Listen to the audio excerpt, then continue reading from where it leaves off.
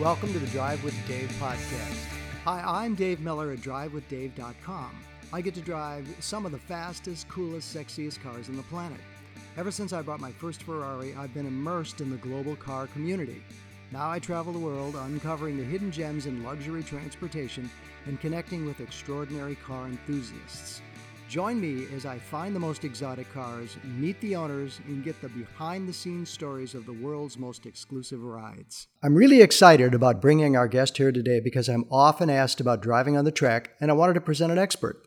I mean, after all, who doesn't want to go faster? Martin Hancock is consistently called on to instruct both novices and veterans on the finer points of going faster, while he regularly takes part in amateur road racing in the Midwest. I met Martin in the early 90s. We both had Ferraris and became fast friends. I had a Ferrari 348, and Martin had an earlier 328. Even though I had a faster, newer car, he always seemed to kick my butt by turning in much, much quicker times in that slower 328. Divine intervention, I realized, had nothing to do with it, and he's just such a great driver. Martin is the Chief Operating Officer for World Franchise Associates, also the Chief Instructor for the Chicago chapter of the Ferrari Club of America. I'm pleased to call him a friend, excited to share his thoughts on becoming a better driver, and happy he could join our podcast today. Welcome, Martin Hancock. Hi, Dave. I'm very pleased to be here. Yes, and thank you. Like I said, thank you so much for joining us this morning, because I think the things we want to talk about, Martin, is how you became a faster driver, who you teach right now, and how you help people become faster. First of all, I noticed the accent. Where were you born? New York. But the accent's from? England. I went back to England. I went back to England at 1, and I lived there till my early 20s. You must have some early memories of being in England and cars you were exposed to, either from your family or your friends, or tell us a little bit about that.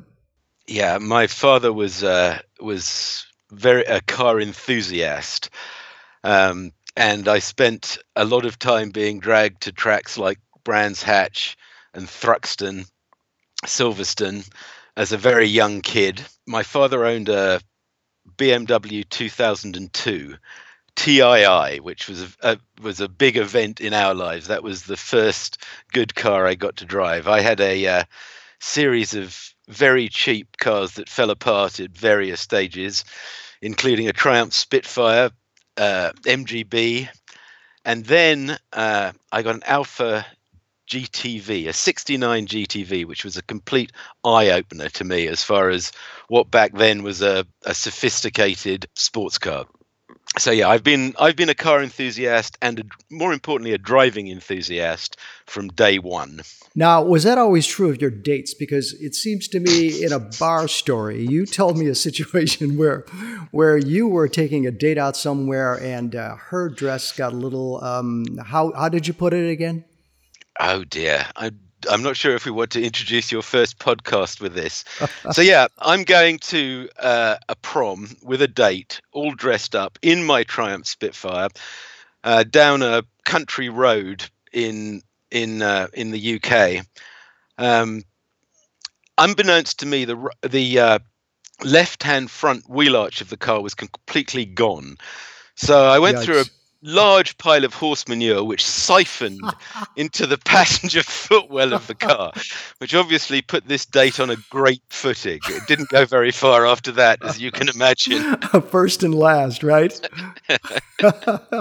What happened to the car? And another story you had told me about going around a corner somewhere and something split in half. What happened? That car had I don't know what they call it, but it had one steel bar as the chassis that ran fore and aft. And while taking a corner too quickly on the way to school, it actually snapped in half. The car snapped in half. Difficult to catch that one. So, somewhere between your getting a license in England and going to these track events, you must have decided you were going to become a better driver. And in this case, maybe it was just because you were out there throwing it around on back roads, driving on what we like to say here is the wrong side of the road. But you got involved in motorsports somewhere. And tell me a little bit about that, please. How'd you do it? Yeah, I mean, a lot of it was hammering around the back roads in the UK. When I moved here, I had a couple of cars, but I bought a Alfa GTV6, And I started doing track events with the Alpha Club, and that's basically how I got involved with this here. So you started doing track events with the Alpha Club, and then you found out that you had a modicum, as you've said before, of skill. How'd you develop the skill? Was it just seat time? Just seat time and practice and driving. And obviously, anytime I went to a new track, I'd go out with an instructor, and I would learn that way. And then you find that you like the competitive element, so you end up doing time track days, and then you start racing, and that's how it goes. My friend, you brought something up here about seat time and instruction and students and all of your words. And I know you instruct for some various groups in the Midwest. Tell me a little bit about that, please. I instruct for the Ferrari Club. I instruct for Continental Motors.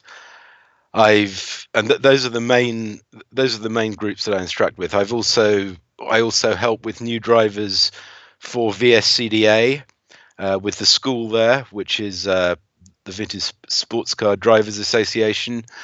And I've worked with the BMW Club and the Porsche Club. I remember your years winning the Grand Prix in Formula One, but that's another story. Listen, since you spend so much time with people in cars, there are probably things you have said to others. I know you've certainly told me things like, Dave, make sure the car's in gear, take the handbrake off, little things like that have certainly made me faster. But if you had to say, here's a couple of tips, these are things that you tell students on a regular basis, what would you tell people? Give me 3 or 4 tips. Well, you're right about the basics. I mean, maybe not taking the handbrake off, but you have to start with the basics. A lot of people that buy a Ferrari or a Lamborghini or a Maserati, they assume that will automatically make them a great driver. And it's not always the case, or more importantly, it's never the case. The most important thing about learning to drive is, in order to drive faster, you've got to drive within yourself, right? So the typical Ferrarian will get the car and he'll just go. And anybody can go really, really fast in a straight line. Mm-hmm, me included. But if one is to learn, one's got to leave the part of your brain out to learn. In other words, if you're driving at your own limit, you'll never go any faster because you're not learning. You've got to drive within yourself so you can learn, so you can take the instruction. And there's a number of basics in this. Like if you're on a racetrack, if you take the correct line around a racetrack and understand what the line is, the racetrack becomes as wide as it can possibly be, right? Mm-hmm, sure. That's vital. You've got to understand that the car will go where you look. So if you're looking into the scenery, that's where the car's going to end up. Oh, I've made that mistake before. You've got to remember that there's only your contact with the car is through your feet, through your hands, and through your butt. And you've got to believe what's happening in those things. And this becomes more murky now with so many drivers' aids in a car, right? Because it'll help you so much that that sometimes impedes the learning process. So you feel that the newer cars obviously are different than the older cars in that these days all the traction controls, the analog slip angles and everything contribute to a faster car, not necessarily a better driver? Absolutely spot on. I think actually it's detrimental in a lot of ways. You go to any track day and you'll see, a guy in a 3 Series BMW keeping up with the guy in the 458 Ferrari. And it's just simply how because he understands how to drive the car. When I get into a car, I'm never not into a Ferrari with a novice. I'm certainly never going to tell him immediately to take all the the device is off, to turn that button all the way to not help you mode. Right. So if I'm listening to you carefully, and I am, I think what you're saying is people can get a lot out of just going out in a slower car. I know in the past you've said things like Mazda Miatas can be an absolute ball. For a little bit of money, not everybody has to go buy a Ferrari or a Lamborghini or a Porsche to really enjoy a great time on the track. Is that right? Absolutely right. And a Mazda Miata is a great example. A nice handling, front engine, rear wheel drive car that responds to what you're doing. And, you can learn how to drive the car, control the car, catch slides, and you can learn to do it at, 60 miles an hour instead of 140. And it's a great way to learn car dynamics and measure your own abilities. And that brings me to another question, something I just thought of. For an amateur racer, the guy or gal that wants to go out there, you've seen them all from the slowest to the fastest. Recommend a couple of cars then. What's affordable? What's reliable? What can people, besides the Mazda, which is an obvious choice too, what else do you think that they should look at? So you have to decide what category, and you're talking racing now, right? Yeah. Yeah, so you have to decide what category of racing you're going to go into. If you want to race a single-seater, then a Formula V or a Formula Ford. There's, some people don't want to race an open wheel car because they're not comfortable with the fact that wheels can tangle up.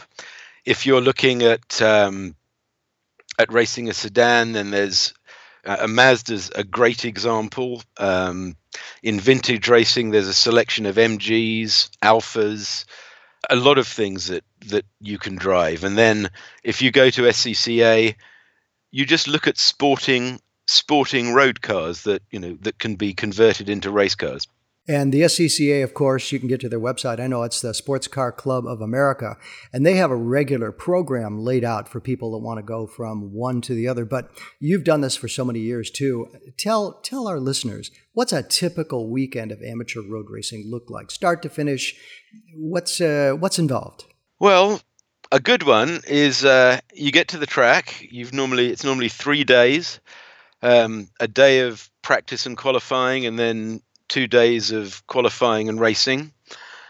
It never normally goes that smoothly. You spend a lot of time fixing stuff. You spend a lot of time prepping the car, and depending on the budget, you're either doing that yourself or somebody else is doing it for you. But you tend to be busy the whole time you're at a racetrack for the weekend. You tend to be busy, and one of the things that you realize when you either race a car or use your own car on a track day, the car undergoes a lot more duress or stress than it does on the road. Mm-hmm.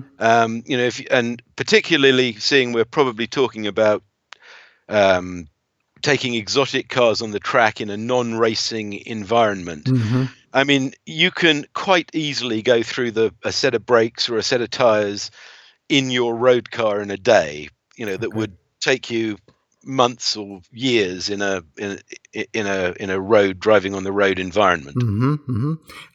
And you brought up something that I have to touch on, because right now there are people out there that are saying, what's my budget going to look like? What if I want to get involved? And you'd mentioned a Mazda Miata, which I think are great little cars. I spent a little bit of time on a track in one, and it's a great little starter car.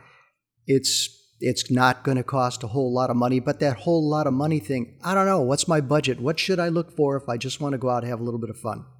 Well, a Mazda Miata, and I'm not an expert on these cars, but a body panel for a Miata, it's called a spec Miata. So first of all, in theory, all the cars are the same. In practice, that's not always the case, but they should all be the same. So if you bend a fender in a Mazda Miata, it's going to cost you $80. If you do the same in a something much more exotic, the price is going to be exponentially higher. A set of tires on that car will last multiple races, maybe last you a season. I race a spec racer called a Lola Sport 2000. which runs on slicks, and a set of slicks for that car is $1,000, and it'll last one weekend. And that's a cheap car to race. Ooh. So yeah, there is. If you're going racing, you want to take a close look at your budget and understand it. And I assume that you drive that Lola to the track from your home. Is that right? Yeah, absolutely. No license plates, slick tires, no roof. The days of very few people anymore drive a car to a racetrack and race it, and I love that concept. Mm-hmm. One of the few cars you can probably still do that in is a Lotus 7 mm-hmm. and be competitive. Uh-huh. But nowadays, if you very, very rarely see it. In vintage racing, you can spend exponential dollars on a season of racing. Right, all that unobtainium for special bolts and special engine. Yeah. Exactly. Engines that last 3 races, this kind of thing. And what kind of, now I know at the end, you win a race, you stand up there on the podium, you spray champagne. What's the end look like? So you don't even get the champagne. You have to enjoy the process. You have to enjoy being there. One person is going to win, and they're going to win precisely nothing. Mm-hmm. And nobody's going to be picked up by Mercedes or McLaren for their Formula One team. So you have to enjoy the process. If you had to list, and of course you spend a lot of time, I know you've driven internationally in some events and some rallies and races, but favorite tracks. I know you have a soft spot for Road America. It's a big old gal, wonderful track, but what do you like to drive and why? I like Road America is not only one of the best tracks in the US, it's one of the best tracks in the world. It's a very fast track with a lot of straights. If you're driving a low horsepower car, a momentum car, what you really want is you want elevation change, you want corners. You don't necessarily need the mile long straights. Mid-Ohio is a particular favorite of mine. Groton is a very rural track, but a ball to drive. And we're so lucky, living where we do in the Midwest. We've, within a couple of hours of Chicago, we've got Gingerman, we've got Black Hawk. There's no shortage of tracks, but I would say Road America, Mid-Ohio, and Laguna Seca and Road Atlanta. Those are probably my favorite tracks in this country. And I know you've done a lot of stuff outside of just the regular track world. And I think at a later time too, people would love to hear about the time that you and I dragged that little vintage Alfa Romeo all the way down to Tuxtla Gutierrez, and some of the fun that we had on the road, going from bar to bar. I mean, church to church. That was a great time. But when you talk about off-roading the way you do too, what excites you about that stuff? I should say off-track, not off-roading. Yeah. Yes, the event you're alluding to, the Carrera Panamericana, which we did in a 1960 Giulietta Sprint, along with Patrick Bowling, was probably the single most entertaining car event I've ever done. It runs from the Guatemalan border, Tuxtla Gutierrez, to the Texas border, and the attraction is that you get to point. You go point to point on a regularity basis. And as long as you make that, then there are speed stages that decide the results. So it's really attractive to drive a car on a regular road as fast as you possibly can, with no fear of anything coming the other way, the full support of the police, etc. I remember dragging that car down to Mexico with you, and that was 4 or 5 days on the road, just shooting the breeze and talking about car racing. Mexico, obviously cold beer. That was just one of the high points of my life. That was a lot of fun. But Martin, if you could race a car, sky's the limit, money's no object, you've won that Powerball, you can decide on anything in the world. If you could buy a car, go out onto the track and really have a great time with it, what would you buy and why? So let's start with any Formula One car from any era, except the turbo cars, because I'd never get past the first corner in one of those. I'd love a go in a Ferrari P3. Do you think you can sort that out for me? It just so happens my neighbor's got one, and I was wondering. A Maserati 250F, a Porsche 907. Currently, of the current cars, I'd love a go in anything that qualifies for the GT class at Le Mans, particularly the Ferrari or Porsche offerings. So what would that look like? Give me a specific on a Porsche. Well, I think I don't know if it's the Porsche 911 race car. It's the 488 Ferrari race car, and of course the one that won this year was the Ford GT race car. I believe it won its class at Le Mans.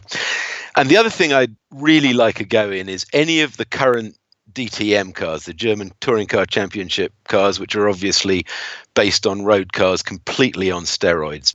And this could go on, but I think that's a fair sampling from 1950 to 2017 of cars that I'd like to drive. When you look back at cars and you're talking about some extraordinarily fast cars and cars that are just so contemporary and just incredibly fast, when you think about old cars, did you think you'd have a good time on the road?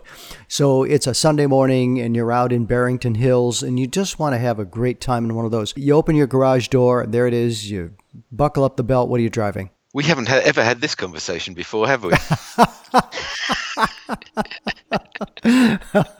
Many a nights at Wall Street. I think on the road, it's something that you can have fun with without going triple the speed limit.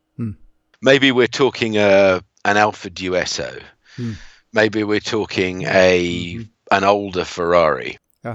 Maybe we're talking a Lotus 7, a Caterham. Yeah. So something that you can go out and enjoy that's not very useful as a daily car, but you can enjoy at something less than breakneck speeds.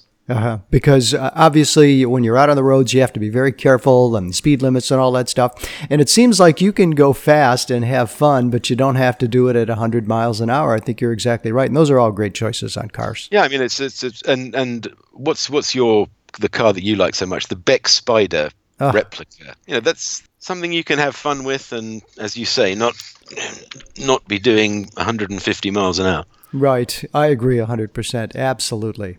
Martin, if you could give the novice, somebody that's just crawling into the car for the first time, just a couple of extra bits and pieces of things, what is it besides seat time that's going to make them better? Is it listening to the instructor? Is it letting that instructor drive your car and getting you around the track safely? What would you tell me to do? It's always good to let the instructor drive your car. I mean, it helps you see your way round.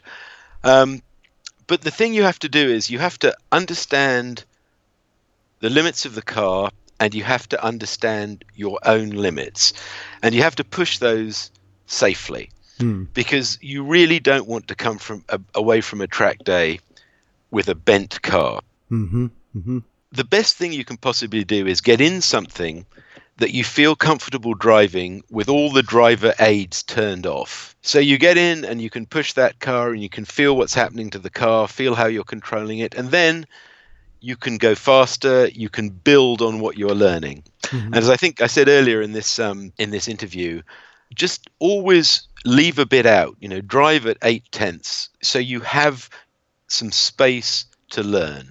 And yeah, beyond that, it's seat time and practice. And besides spending time with you or some of the other instructors that you and I know well, friends of ours, what do you think about the other driving schools out there? You've probably attended some of these, and I know that people like Skip Barber and that kind of stuff. Are those good ways to learn to drive? An instructor that's just sitting in your car, the best thing you can possibly do is go to a driver's school where there's telemetry in the car, right? So I don't know whether Skip Barber has it, but a number of these track schools have it. It's normally done in a single seater of some type. You go to this, and so instead of your instructor telling you to give it a bit of this and a bit of that and go faster here, the instructor will lay down a lap for you, showing where he's braking, showing where he's accelerating, and then your lap will be recorded under that line. Mm-hmm. So instead of speculating on how to do this, you can actually, it's quantifiable. Mm-hmm. I went faster coming out of this corner because I broke earlier rather than later. And that's a really fantastic way if you want to take this beyond just getting better in your own car. Martin, we talked a little bit earlier about the fact that there are some obviously attending costs in racing, in amateur road racing, not just the time, but of course, certainly the financial bit about that. Given those things, though, what keeps you coming back always, and what thrill, what excites you about this? What keeps you going to the track? What do you love about racing? Well, it's absolutely my favorite sport. I love being at the racetrack. I like watching racing, but most of all, I like driving. I like driving fast. I like the feeling of going fast. I like the feeling of competition, of making your way up through a field, if that's what happens. That's the way I drive.